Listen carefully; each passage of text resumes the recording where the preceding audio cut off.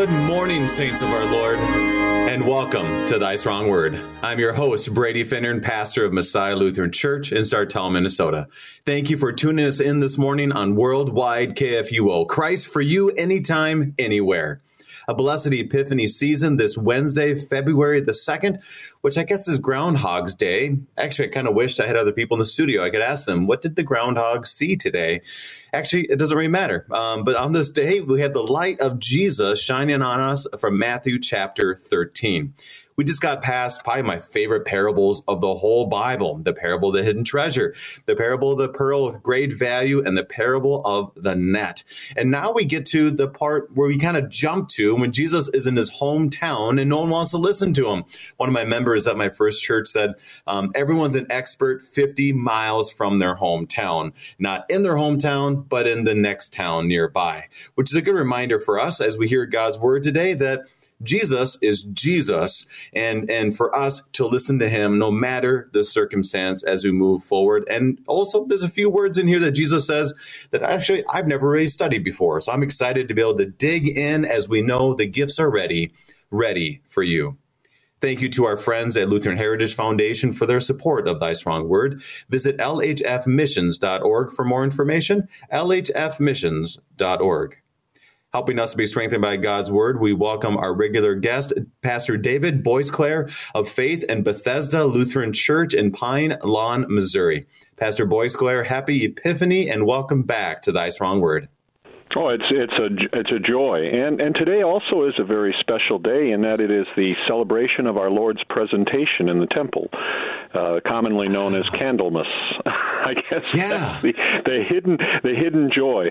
Although the groundhog did see his shadow, so there will be 6 more weeks of winter, unfortunately. It sounds like a proclamation. So, Pastor, tell us more about the feast of today. Explain what that is.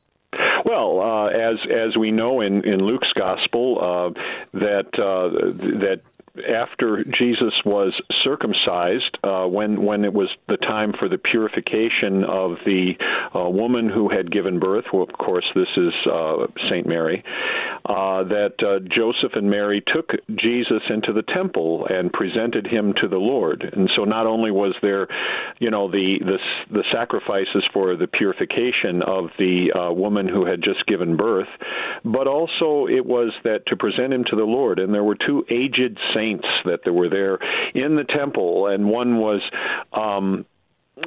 Simeon, who had been given a special promise by the Holy Spirit that he would not die until he had seen the Messiah. What a wonderful promise that was. And so he took the Lord into his arms and said, "Now you are dismissing me, according to your word, for my eyes have seen your salvation, which you have presented in the face of all peoples." And then there was also the aged prophetess Anna, who also spoke of Jesus to the people there and comforted them. And so it's a very special day and most fitting for it to be in the Epiphany season. That really is, and I would encourage our listeners to look it up. February 2nd, feast. I'm sorry, I'm really out of the loop on this one because I've been so focused on Groundhog Day, which isn't good of me. So, Pastor, tell us again what the name of today, the feast of today is. Traditionally, in English culture, it was called Candlemas. And which kind of, I think, points out to the purification of and in this case, the Virgin Mary, and so it's the presentation of the Lord and the purification of the Virgin Mary, and usually it's the gospel for the Sunday after Christmas, I think that's kind of like a common feature there, and but it also it's very important for it has a definite epiphany aspect in which it is the presentation, it is the revealing of Jesus as the Savior.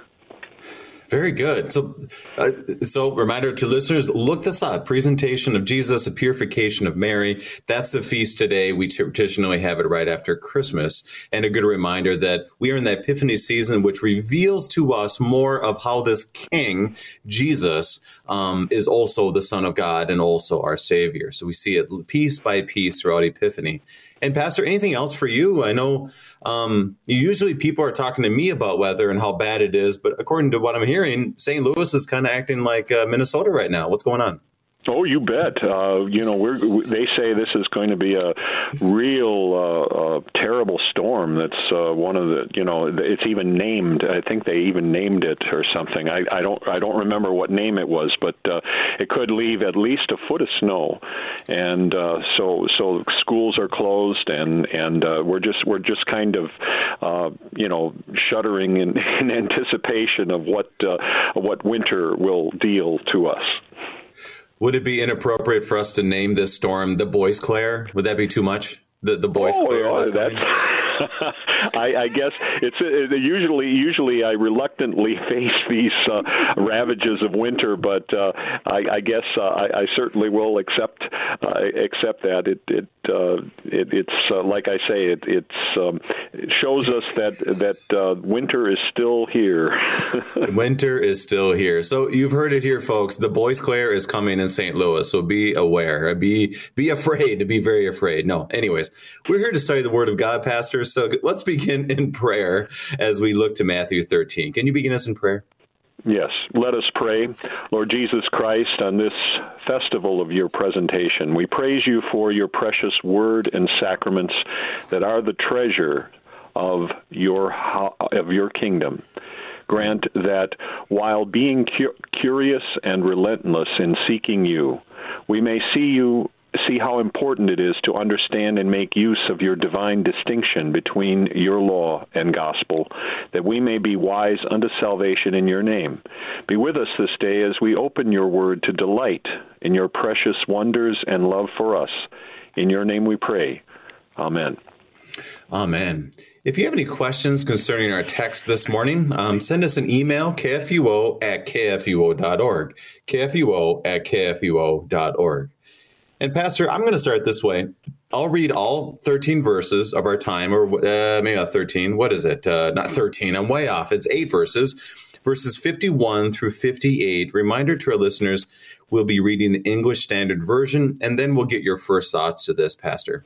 So beginning verse 51 of Matthew chapter 13, Jesus says, "Have you understood all these things?" And they said to him, "Yes." And he said to them, "Therefore, every scribe who has been trained for the kingdom of heaven is like a master of a house who brings out of his treasure what is new and what is old." And when Jesus had finished these parables, he went away from there. And coming to his hometown, he taught them in their synagogue, so that they were astonished and said, "Where did this man get this wisdom and these mighty works? Is not this the carpenter's son? Is not his mother called Mary? Are not his brothers James and Joseph and Simon and Judas? Are not all his sisters with us? Where then did this man get all these things?" And they took offense at him. But Jesus said to them, "A prophet is without honor except in his hometown and in his own household." And he did not do many mighty works there because of their unbelief. This is the text we have for today. Pastor, part of this is very well known and part of this is not. So what's the context before we get to these verses this morning, and any introductory thoughts you have? Well, and Matthew is concluding his presentation of Jesus's parables in chapter 13, beginning, of course, with probably the most famous one, which is the parable of the sower. Other than, I think, the other two from Luke, of course, is the prodigal son and the man who fell among thieves. The Good Samaritan. But in this particular case, it's kind of like the Holy Spirit guided him to kind of maybe have like a section of the teaching of Jesus, followed by a section of his activities, and this is one where he's his speaking and his teaching, and in a way too, it's to be remembered. It's kind of interesting that there are like 5 blocks of these sections of his teaching, which kind of correspond to the 5 books of Moses. And so, as a lot of times professors have told us that Jesus is shown to be like Moses, but again, you got to be very careful about that. And I think this one parable, which is the one that begins here, is the only one. It is only found in Matthew's Gospel. It is Matthew's special parable that talks, I think, points to the distinction between law and gospel, which is kind of related to that. And then you see how he does in his hometown. So, Pastor, as we look at this, verse 51 and 52, this is actually another parable. Am I right? Yes. Yeah, absolutely. But it's a very simple parable. There's a number, it's like a simile. In other words, this is like this. Every scribe who has been trained for the kingdom is like this, like a householder that brings out, there's new treasure and old treasure in his storehouse. And it's but there's a number of parables like that. Jesus, in John's gospel, as any of us would say, there are no parables, but Jesus also makes comparisons. In metaphor, instead of a simile has the words, this is like this, and has all of those words in there.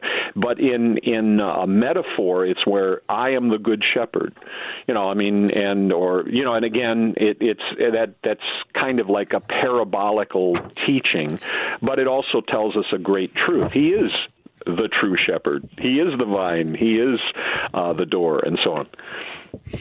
And that's helpful for us to look at this. First of all, that the parables right before this is, the kingdom of heaven is like, and it just has boom, boom, boom, 3 of those in a row, which there are very common parables for us to look at and reminding us that this is how God operates. This is how his kingdom is different than ours. And how this king is going to be different than the kings that we see. And that's going to become really obvious in Matthew chapter 14 of a King Herod versus the King Jesus.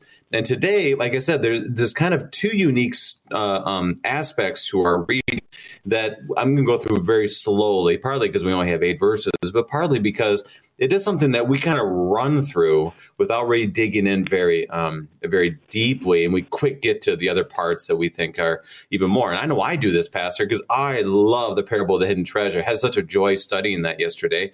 The pearl of great value, and parable of the net. And so to have today to really focus in on these words are very, very, very fruitful for me. So I'm excited. Any other thoughts you have before we begin? I think this section of Scripture is a section that's very precious for those in the office of the holy ministry. Obviously, it's like it shows Jesus, the reaction to Jesus in his own hometown.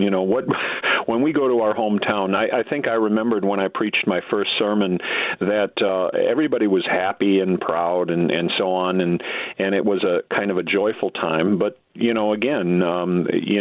familiarity breeds contempt is kind of like the saying that goes along with it. And in this the parable is also a parable about someone in ministry. Well, let's first of all, where is this hometown? Where did the Pastor Boisclair grow up? I grew up in the city of Milwaukee, and my church was Grace Lutheran Church on Kinnickinnick Parkway. It's now on Oklahoma Avenue, and near St. Luke's Hospital, and that's pretty much that was my home parish. And but when I didn't think it was a great sermon that I gave. I think I remembered staying up all night writing it. But I do remember that everyone was very proud of me when I gave my first sermon. I think I gave my first sermon on Jesus's circumcision, because it was on New Year's Day of that year. So now everyone you are listeners, if you're ever in Milwaukee, you can go down Oklahoma Avenue right by St. Luke's Hospital, drive right by and say, that is the place, or not the same church, but the same place, the same the church, Grace Lutheran Church, that the storm on February 2nd was named after. Now they can say this. See, it's all good. Anyways, let's dig into the word here, Pastor. We'll begin in verse 51, and I just want to stick with that verse because I think it's very telling. Verse 51, Jesus says, "Have you understood all these things?" And they said to him, "Yes."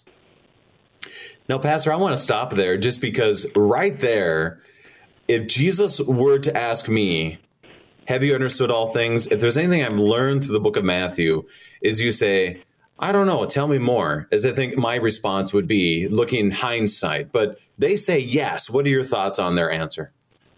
Well, I think that, he brought his point across, like where there are the two explanations of the two big parables in there, the parable of the sower, the parable of the weeds in the field. Or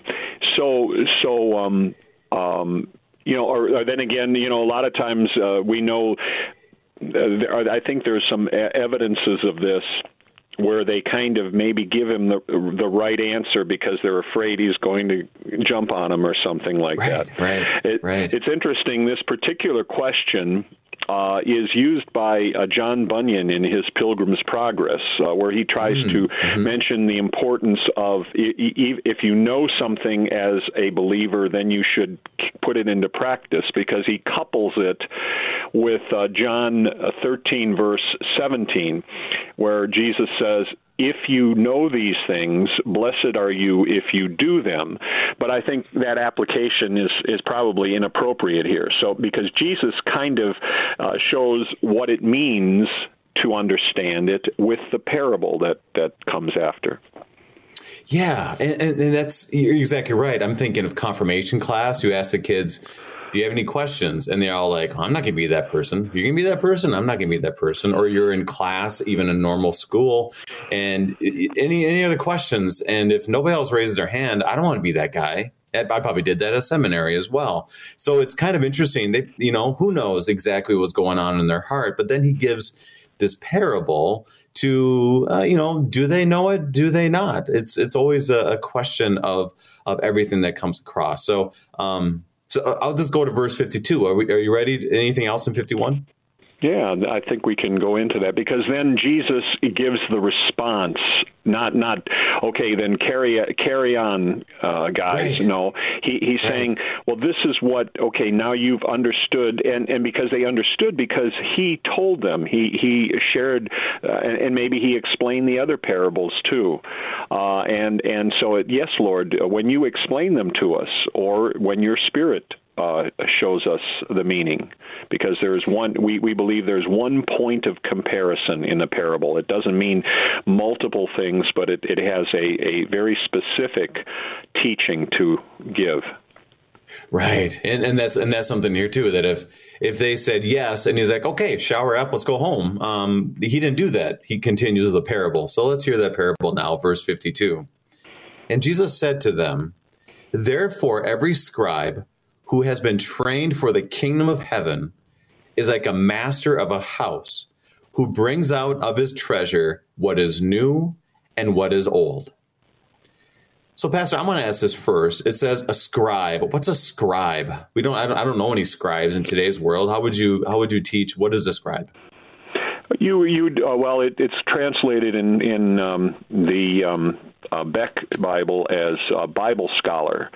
And so this is like we would say, a theologian, or somebody who is a expert on the Bible, someone who knows the Bible, someone who's able to read the Bible probably in the original languages and be able to declare what God's word is.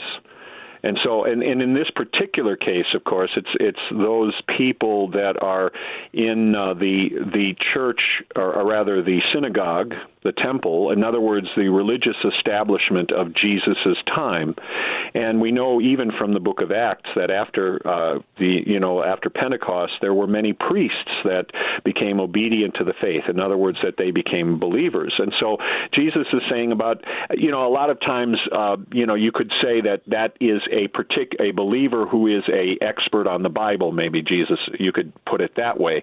But in this case, I would kind of like say that it's a Old Testament scribe, or a person who is in line with the rabbis and the Pharisees and Sadducees, and it's somebody like that who is an expert that is discipled. It's interesting that the word trained here, I think that may be a little mistranslation. I like Dr. Gibbs's translation, where it is every scribe who has become a disciple of the kingdom of heaven. So it's the word there is the same word that is used, go and make disciples of all nations, in Matthew 28. So here it is a scribe who has become a disciple of Jesus. And describe that for us, because you hear the word discipleship, you hear the disciples, and then you hear apostles as well. But then you have, not just 12, you have 70, and you have other disciples. So if we read that, like you said, therefore, every scribe or a biblical scholar who has been trained for the kingdom of heaven, so who has been become a disciple, is probably good. Can you break that down? What's a disciple? Well, this is a truth which is not taught in the Old Testament, or like what is you can ask a really good question. What is a teaching in the New Testament that is not found in the Old Testament? And the answer is discipleship. And discipleship, of course, it has the idea of someone who is a student, or is being educated or formed by a master, a teacher. In the case, this is, of course, Jesus. Jesus says, don't call any of you teachers, because you have one teacher who is the Christ. And so when we are disciples of the Christ, that means that we sit at Jesus's feet and hear his word. And so that's the idea of disciples. This is, of course, the Great Commission. This is really central to what we do as the church, as the Holy Christian and Apostolic Church, is to make disciples of all nations, to make followers, to make believers. And so discipleship is to become a believer in Jesus Christ. I like how you put that, because it says to sit at Jesus's feet, where sometimes we can get so riled up about what are we doing, that it's like being a sheep. You're listening to the voice of the shepherd. What is the church? Luther talks about those who know the voice of the shepherd, hear his voice. And so that's a good reminder for us too, that just to break this down, because like I said, I've never really studied this portion before. Therefore, every biblical scholar, this is kind of how we're breaking it down today, who has been trained or who has become a disciple, meaning follower of Jesus, sitting at the Lord's feet, learning, being formed by Jesus for the kingdom of heaven. What is the kingdom of heaven, Pastor? The kingdom of heaven is God's reign in our hearts. And through His Holy Spirit, the kingdom of heaven comes indeed without our prayer, but we pray in this petition that it may come to us also. In other words, it is, as Jesus said, that the kingdom of God is within you. And now, and it doesn't mean it. A lot of times, folks don't like subjectivism to say, well, it's always in. We want to go away from within us subjectivism. In other words, what's true for us, and to what is objectively out there, which is the word. And that's true. That is a very important point. But God's reign is in our souls, or in our hearts. And so the kingdom of heaven is where the Holy Spirit creates faith. And that trusts in Jesus, and that is His kingdom. That is, and against the kingdom is not like a territory or and like usually the word kingdom is considered to be like a country or a territory. It is God's action within us by the power of His Holy Spirit. Is His reign, His ruling us, His guiding us, His shepherding us. So it is God's activity within our hearts and souls. As it says in the second petition of the Small Catechism, and I always remind our listeners, we really try, and I have to highlight this more, we really try to use the confessions as much as we can when we study. And one of the most important ones is the Small Catechism. And you brought this up here, Pastor. Second petition of the Small Catechism on the Lord's Prayer says, how does God's kingdom come?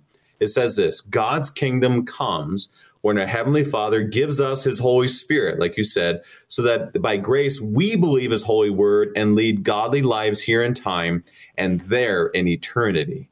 And that just that reminder, as you're saying, when He talks about the kingdom of heaven, it's speaking about faith. It's speaking about our faith, believing in His holy word by the power of the Holy Spirit, so that we live godly lives. And it's so easy for us, like you said, the kingdom of heaven is we try to make it like, I'm going to make a new kingdom here on earth, or I'm going to make a new kingdom here that looks like a powerful kingdom in the world. But here He's saying, no, this is about faith in the Lord Jesus, that we may lead godly lives in faith in what Jesus has done for us on the cross. So anything else in the kingdom of heaven, Pastor? Oh, I think that you really summed it up, and it's so important. It's kind of because language is bankrupt sometimes in really giving us the real meaning of things like the word kingdom or disciple or scribe or whatever. There's a richness of meaning that the Holy Spirit gives us as we study His word. All right. So what I want to do, we have about a minute left in our time, is we've gone through this. Therefore, every biblical scholar who has been trained, who has become a disciple, follower of Christ for the kingdom of heaven, which is faith in Jesus, is like a master of a house. So we're going to end on this. But a master of the house, I mean, if anybody is usually a quip, like, oh, he's the master of the house or something, or master of ceremonies at some kind of gathering. And what is a master of the house? Any thoughts on that? Well, it would be like a steward, the head steward, you might say. I mean, the house belongs to God and the Lord, and that's somebody who is, the pastor. A pastor is a steward of God's mysteries. So, in a sense, this is an explanation of what it means to be a called minister of Christ. I want to learn more about that on the other side of our break, because first of all, I don't remember studying this during seminary. So this is going to be fascinating to find more. But right now we are studying Matthew chapter 13 with Pastor David Boisclair, and we'll be right back.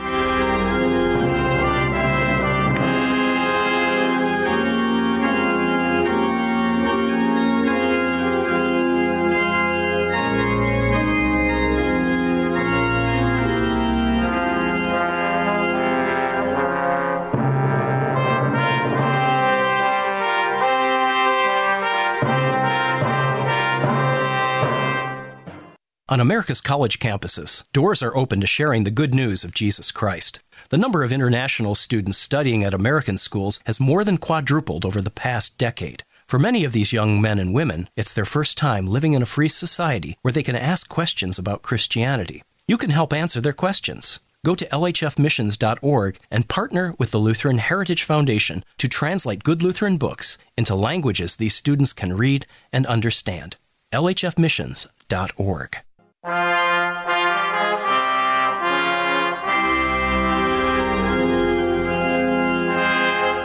back. We're studying Matthew chapter 13 with Pastor David Boisclair. And I received an email today that says, you said this too, Pastor, but Puxtapani Phil, I always can't say that very well, saw his shadow. So 6 more weeks of winter. So not only did you know it, Pastor, but other listeners saw it as well or heard about it this morning, which I don't know, Pastor. I'm not real expert on this, but it seems to me that if it's sunny, then all of a sudden that happens. And if it's not, it's just around the corner. Is that really that simple? Is that how this works? Well, that's kind of an old German. It's kind of like a Pennsylvania Dutch or German, Pennsylvania Germans. They, I guess, on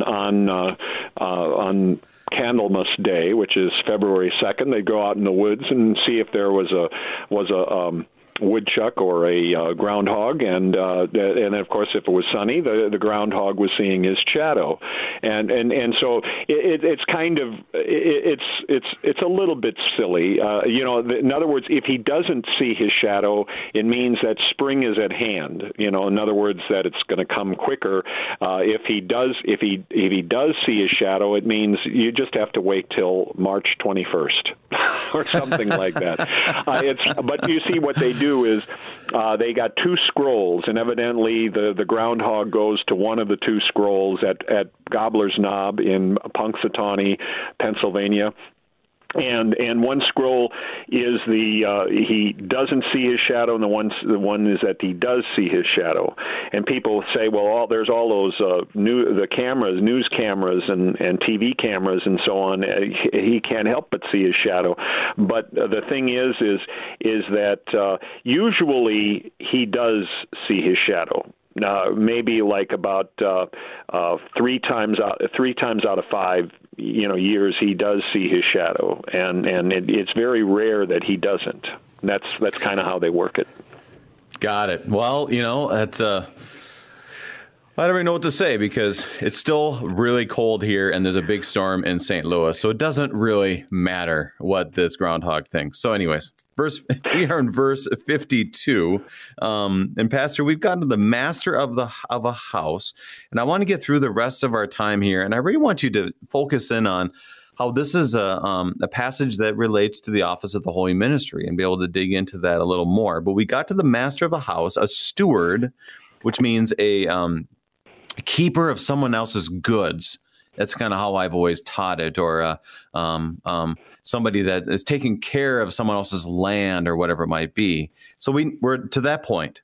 Then it says this: who brings out of his treasure what is new and what is old. Now, we have to make sure we have these terms right, because we just got done talking about the hidden treasure and the treasure of the pearl of great value. So can we make a connection there with what he's saying with treasure here and in previous verses? Or how would you brings out this treasure? Who or what is this treasure, Pastor?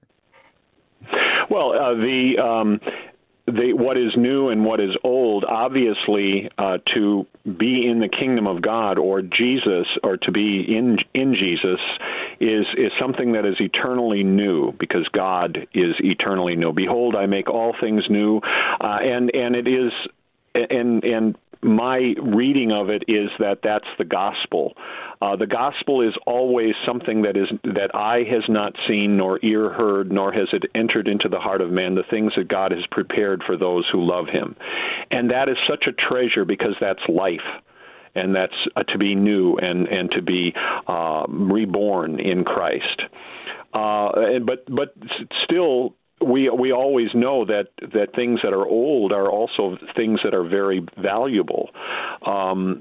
Like, for instance, I think that, again, we use our maybe modern culture. In the Raiders of the Lost Ark, they found the Ark of God that was hidden in Tanis in Egypt or something, and the one archaeologist points to the Ark and said, "This is treasure." And so, in other words, things that are old or things that are famous, or, and that, of course, is like the law, because we know about the law. The law is old. It condemns us. It is essential, but is also precious, because it is God's law. And so, this kind of points to, what is new is the fulfillment of the prophecies of the Old Testament. And in the case of what is old would be like the prophecies themselves, or the word that points us to Jesus. So I did hear a reference point. The new and what is old is like the master of the house who brings out the cheese and the wine. I thought that was an interesting dynamic, that you have kind of the new stuff and you have the old stuff, and it all comes together. But is it as simple as this, that the steward of the house brings out this treasure, like you said, is the gospel from the Old and New Testament. Is that how we would see this, or what are your thoughts? Yeah, exactly. And he, he was maybe in this particular case, it's like a scribe or a Bible scholar who was, a disciple of the rabbis. They weren't, he had not known Christ, or but he gained an expertise. He gained a learning. He gained a lot of knowledge and wisdom from the Word of God from the past before he met our Lord and before he became a believer. So he's able to draw on that ability that he had before he met the Lord. So I mean, in the same way, even among God's people, there are many people that have many gifts from God, or they've been trained in many different professions, and they're brought into the kingdom of God. They're able to make use of all of the gifts and all of the expertise that they have gained. So if we were to look at this, you mentioned how this relates to the office of the holy ministry. And like I said, this is something that I have never made this connection. They didn't read this, or I haven't seen this read at a ordination of a pastor or at an installation. So how would you describe that to somebody, that this relates to the office of the holy ministry? Can you break that down for us? Well, a person who is called, as the apostle says, whoever desires to be a bishop or to be an elder desires a good work. They must be apt to teach. And so that's why you go through a very intensive study of God's Word in the original languages. So in a sense, the pastor is a scribe, is like an Old Testament scribe. And obviously he, maybe everything that he studied in the Bible before he became a pastor, or before he even became a Christian, perhaps, if he was not reborn at birth through holy baptism, is something that he can draw on in order to be someone, the master or the steward of God's house, which is the church, and the law and the gospel is if we don't understand the distinction between God's law and God's gospel, we won't be able to understand His word. And so, in a sense, Jesus is saying that He's able to distinguish the law and gospel here. And that's something where I'm having a little bit of a struggle to get over the cheese and wine understanding of this, because, one, I'm kind of hungry. So are we saying the Old Testament is the wine and the New Testament would be the cheese? What do you think, Pastor? Well, as long as the cheese is new cheese, Exactly. That's right. Yeah. It's the thing is that the law and the gospel are both the word of God, which are in conjunction with each other. They're sort of like, the word is a paradox. I remember a man who was the father of a friend of mine, when I was witnessing to him about Christ, he says, I can't believe the Bible because it has nothing but paradoxes. And that is the real essence of the polarity. We call it the polarity between the law and the gospel. It's like the law is maybe a negative pole, and the gospel is a positive pole, in electricity. And both of them repel, they're drawn to each other, and they also repel each other. Have to be, and the law, of course, sets out a way of salvation. Live a good life, and you will be rewarded. If you are a good person, you will receive a reward. There's a promise that's given there. If you're good, you will be saved. But guess what? We aren't. There is none righteous, no, not one. Behold, I've been informed in iniquity, and in sin did my mother conceive me, as Psalm 51 says. So guess what? We need a new righteousness, and that, of course, is in the gospel of our Lord Jesus Christ. So to our listeners, just a reminder for you to continue to pray for those who are stewards of the mysteries, that they may faithfully preach both law and gospel, that as we understand the kingdom, which brings us back to that gospel, that we preach and teach faithfully according to his good grace. So Pastor, let's continue on as Jesus goes back home. You know, you talk about it's just good to go back home, but Jesus doesn't necessarily have that reaction from the people he grew up with. So let's continue verses 53, and we'll just go through 56.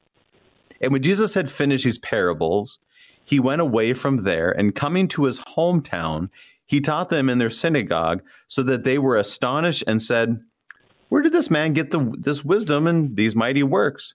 Is not this a carpenter's son? Is not his mother called Mary, and not his brothers James and Joseph and Simon and Judas? And are not all his sisters with us? Where then did this man get all these things?" So he goes home, he's teaching, and what are the people's reactions, Pastor? Well, they are impressed, obviously, and they heard the stories, or the accounts of what was going on in Capernaum, where Jesus, of course, kind of put his headquarters, you might say. Luther said that he was like a pastor of a congregation there, which I think maybe he was just, telling a little bit of a thing to kind of understand what Jesus was up to in teaching and of course, healing people. So in a sense, they were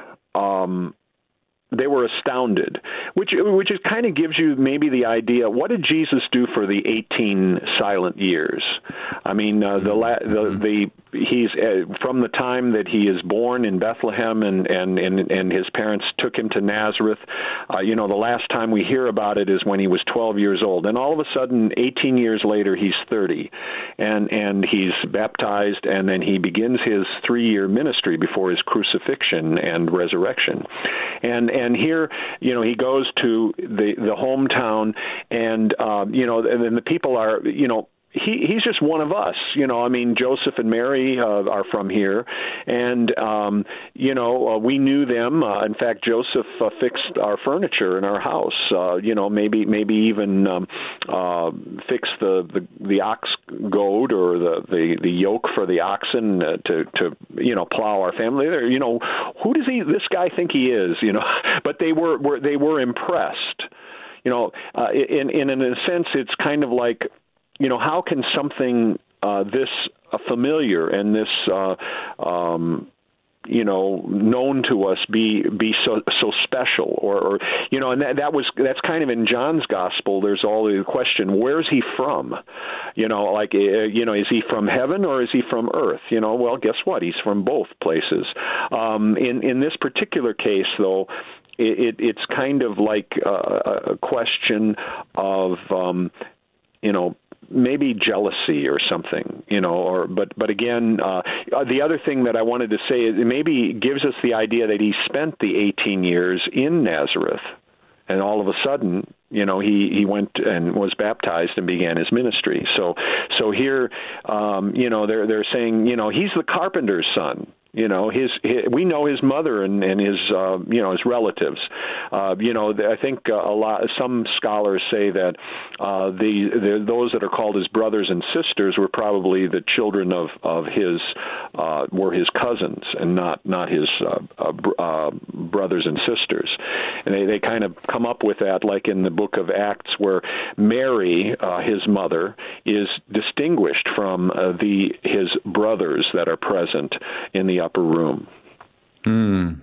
So I want to get to that because we do have a question that came in, but it's clear from this that Jesus goes back home and people are not ready and willing to hear him because they remember him as a kid.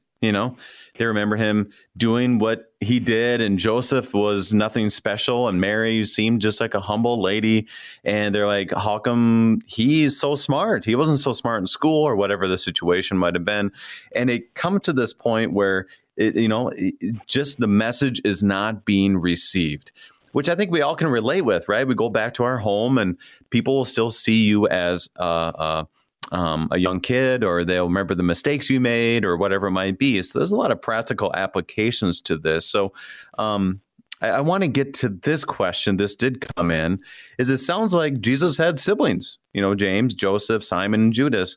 Why? And this is a question from one of our listeners. Why is there such a controversy about whether or not that he had siblings? It seems pretty clear from our text. What would you say, Pastor?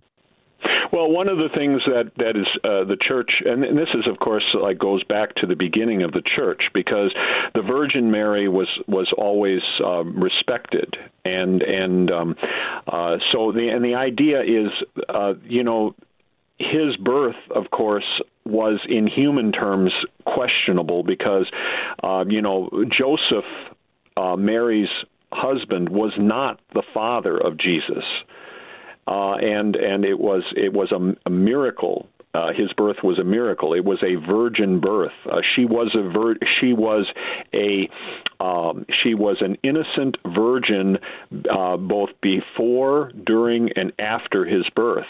And so there is maybe a reluctance to make these relatives that are mentioned here any closer to her.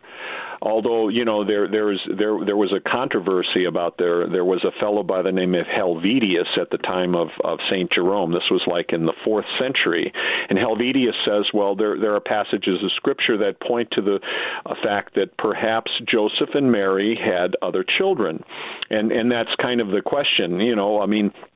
Is marital relations a sin in itself? And I would say absolutely not. But the thing is there's kind of maybe a protectiveness for understanding the fact that Jesus' birth was a pure and holy birth, and that there should be no question as to its purity. And that's a great point for us to always consider. And there's a lot to be studied on this, a lot to be looked at with this. But the main point of what we're reading today comes to us in verses 57 and 58. As the people are struggling to understand what's happening, Jesus brings it back, 57 and 58. And they took offense at him, but Jesus said to them, "A prophet is not without honor except in his hometown and in his own household.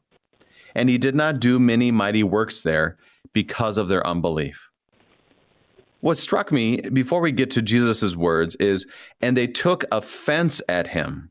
They weren't annoyed. They weren't questioning. They took offense. If something's offensive to me, that's a pretty big deal. Your thoughts? Absolutely. This is very serious. And Jesus said to the disciples of John when they said, are you the Messiah? And Jesus says, look at the things that you see and hear here. And blessed are those who are not offended in me. In their case, they were offended at him, and so that means that they did not believe in him. And in other words, that's something, a stumbling block. It's a stumbling block, or the word here is scandal, scandalizane, which means to put a stumbling block into one's. The fact that he was familiar to them was something which caused them to blinded their eyes to who he really is, and so they that is what it means that they a lot of times there are things that happen. We're only sinners. And even as pastors, sometimes we make mistakes, and sometimes that might scandalize people to the point where, this is a man of God, and he is like that or does that or something like that, and so they will even be offended to the point where they don't listen to the message that's being said here, and all, this whole chapter is basically about people becoming believers in Christ. And here is a situation where people that are members of his family, perhaps, and neighbors, and those who had known him, are unbelievers, and it's a tragedy. And that's something that is, like you say, the grieving that goes into this text. And when Jesus says these next words, It's definitely not they're a bunch of yahoos and I don't care about them whatsoever. But he's saying these words in grief because these are the people he knows. These are the people he grew up with. Jesus, we'll see this too in chapter 14. We see it in other parts of the Gospel of John, where Jesus is invested with these people as a human. He's God and man, and therefore he's invested into this. So he says all these things with an understanding and love and care for the people that he has. And he says, a prophet is not without honor except in his hometown and in his own household. Pastor, how would you, we can kind of poke fun at that a little bit, like, oh, he can't go home, ha, ha, ha.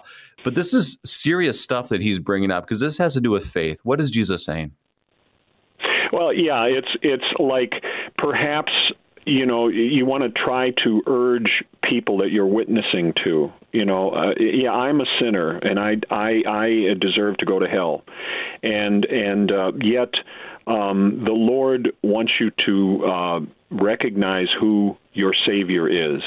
And in this particular case, it's kind of like circumstances, the fact that the people saw Jesus grow up, maybe even he was their neighborhood carpenter and so on, and that blinded their eyes, within the pride of humanity, with our sinfulness and our we are dead in our trespasses and sins, and we have to be resurrected by the power of God's Holy Spirit from the death of unbelief and sin, and in this particular case, as Jesus said, "Blessed are those who are not offended in me." And that's only by the grace of the Holy Spirit. That's why Jesus told his disciples, flesh and blood did not reveal this to you, but my Father who is in heaven.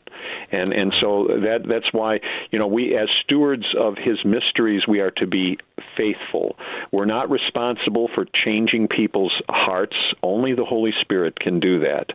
But we are to be faithful in presenting him to them, despite all of anything that might cause people to doubt or to be offended in that, specific understanding of what that means. And when he says these words, I'll tell this story. It was really kind of funny because a few weeks ago we had the similar, account in the book of Luke in our gospel reading. And recently we were at a district gathering, and one of the pastors is now retired, and he's serving the church he grew up at as a vacancy pastor. So he got done talking about that and the blessings. And then one pastor raised his hand and said, so when we had the passage about a prophet is not without honor except in his hometown, how did you preach that at the church you grew up at? I mean, this gentleman is, mid-70s. And so he's well beyond that time where they would remember him as a baby probably. But it was funny because then he goes, well, I preached the epistle that day. That was pretty funny. Good answer, yeah. Yeah. But we do know this, that there is a reality that people can't get over that, which is why I know you probably would never have been called back to Grace. I would not be called back to St. John Lutheran Church in Wadena, Minnesota. It sounds kind of cool for a while, but it would not work for various reasons. Now, I think maybe some people are able to do it, and I'm not saying it's impossible. But there are a lot of factors there where people are asking questions of, oh, if only you knew what I remember Brady did when he was 16. And that can be a offensive thing for people, that we want to make sure that people are able to hear the word of God faithfully and to let the Holy Spirit do its work. Any thoughts on that before we get to our last verse? Well, that's why in our tradition we cover our called ministers of Christ with vestments, so that they will take their eyes off of the man and look at the message and the holy sacraments that he has to offer, and the office that he holds, which is an office of tremendous comfort to the people of God. In verse 58, it says this, and this could be easily misinterpreted, and I want to make sure that we're on the right page, and interpreting this faithfully to the word of God is, and he did not do many mighty works there because of their unbelief. If we were to look at this wrongly, it could easily be interpreted as saying Jesus was not able to do works He was not able to do the healings or do the teaching or whatever it might be because of their unbelief, almost like unless they believe, Jesus can't do it. How would you respond if someone were to interpret it that way? That's not what it says. It says that he did not do these works, and but then Mark's gospel tells us that he did heal some people. It's kind of like sort of as an afterthought, and some people think Mark was contradicting himself, and he says, "Oh, he laid his hands on a few sick people and healed them." The thing is that this was a decision that he made. Obviously he didn't make enough food that he had at the feeding of the 5,000 or walk on water or something like that was really spectacular or something.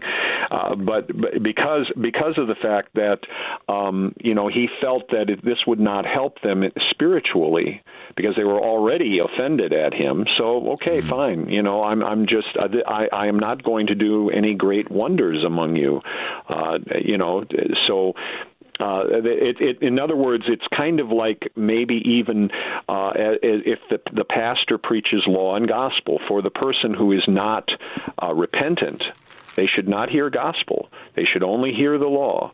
And that's C.F.W. Walther, in his proper distinction between law and gospel, says that if you're a pastor and you're confronted with people that are really hardened in their hearts, they only need to hear the law. And until the Holy Spirit, prepares them to hear the gospel, you do not give them one scintilla of the gospel. Pastor, we have a minute left in our time. How would you summarize these verses and encourage our listeners this morning? Well, I would say that, I take very seriously what Jesus said, "Blessed are those who are not offended in me." That, in other words, we rejoice that God loved us so much in sending his precious Son, who humbly came into the world to bear our sins and who took all of our sins to the cross. And we can rejoice in the fact that it is the Holy Spirit, by his divine power through the Word, through the sacraments, that makes us disciples of this Jesus. Pastor David Boisclair of Faith and Bethesda Lutheran Church in Pine Lawn, Missouri, giving us God's strong word from Matthew chapter 13. Pastor Boisclair, thank you for bringing us gifts, and stay safe down in St. Louis. And also to you and to all the listeners. I'm your host, Brady Finnern, pastor of Messiah Lutheran Church in Sartell, Minnesota. Thank you for joining us, and the Lord keep you safe in the palm of his hand.